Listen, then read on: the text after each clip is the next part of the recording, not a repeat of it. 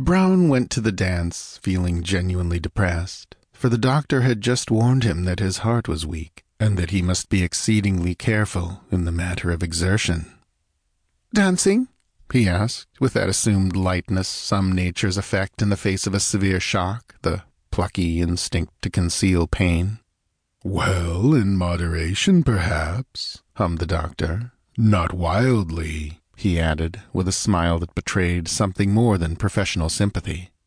At any other time Brown would probably have laughed, but the doctor's serious manner put a touch of ice on the springs of laughter.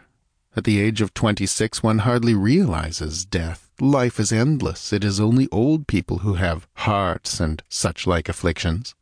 So it was that the professional dictum came as a real shock, and with it, too, as a sudden revelation, came that little widening of sympathy for others that is part of every deep experience as the years roll up and pass.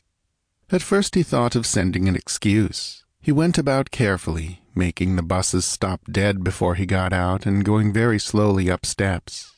Then, gradually, he grew more accustomed to the burdens of his dread secret, the commonplace events of the day, the hated drudgery of the office where he was an underpaid clerk, the contact with other men who bore similar afflictions with assumed indifference, the fault-finding of the manager, making him fearful of his position. All this helped to reduce the sense of first alarm, and instead of sending an excuse, he went to the dance, as we have seen, feeling deeply depressed and moving all the time as if he carried in his side a brittle glass globe that the least jarring might break into 1,000 pieces.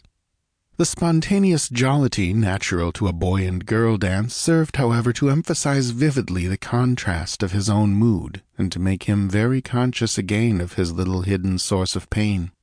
But though he would gladly have availed himself of a sympathetic ear among the many there whom he knew intimately, he nevertheless exercised the restraint natural to his character, and avoided any reference to the matter that bulked so largely in his consciousness. Once or twice he was tempted, but a prevision of the probable conversation that would ensue stopped him always in time. "Oh, I am so sorry, Mr. Brown. You mustn't dance too hard, you know." And then his careless laugh as he remarked that it didn't matter a bit, and his little joke as he whirled his partner off for another spin.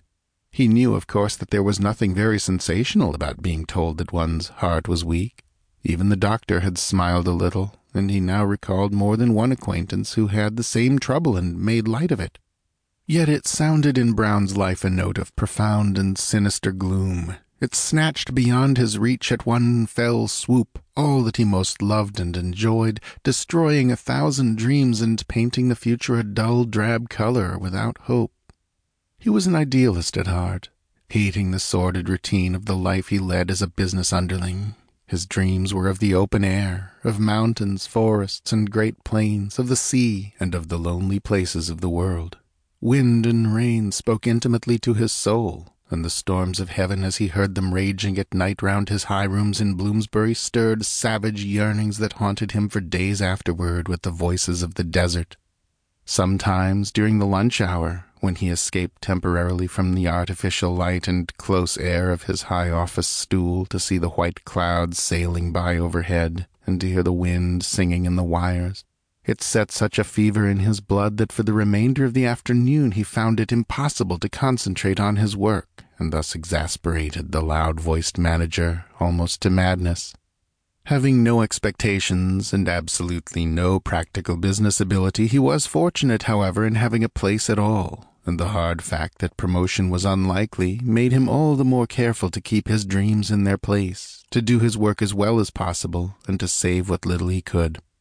His holidays were the only points of light in an otherwise dreary existence, and one day, when he should have saved enough, he looked forward vaguely to a life close to nature, perhaps a shepherd on 100 hills, a dweller in the woods, within sound of his beloved trees and waters, where the smell of the earth and campfire would be ever in his nostrils, and the running stream always ready to bear his boat swiftly away into happiness.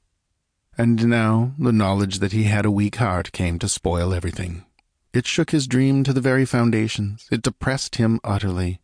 Any moment the blow might fall. It might catch him in the water swimming, or halfway up the mountain, or midway in one of his lonely tramps, just when his enjoyment depended most upon his being reckless and forgetful of bodily limitations.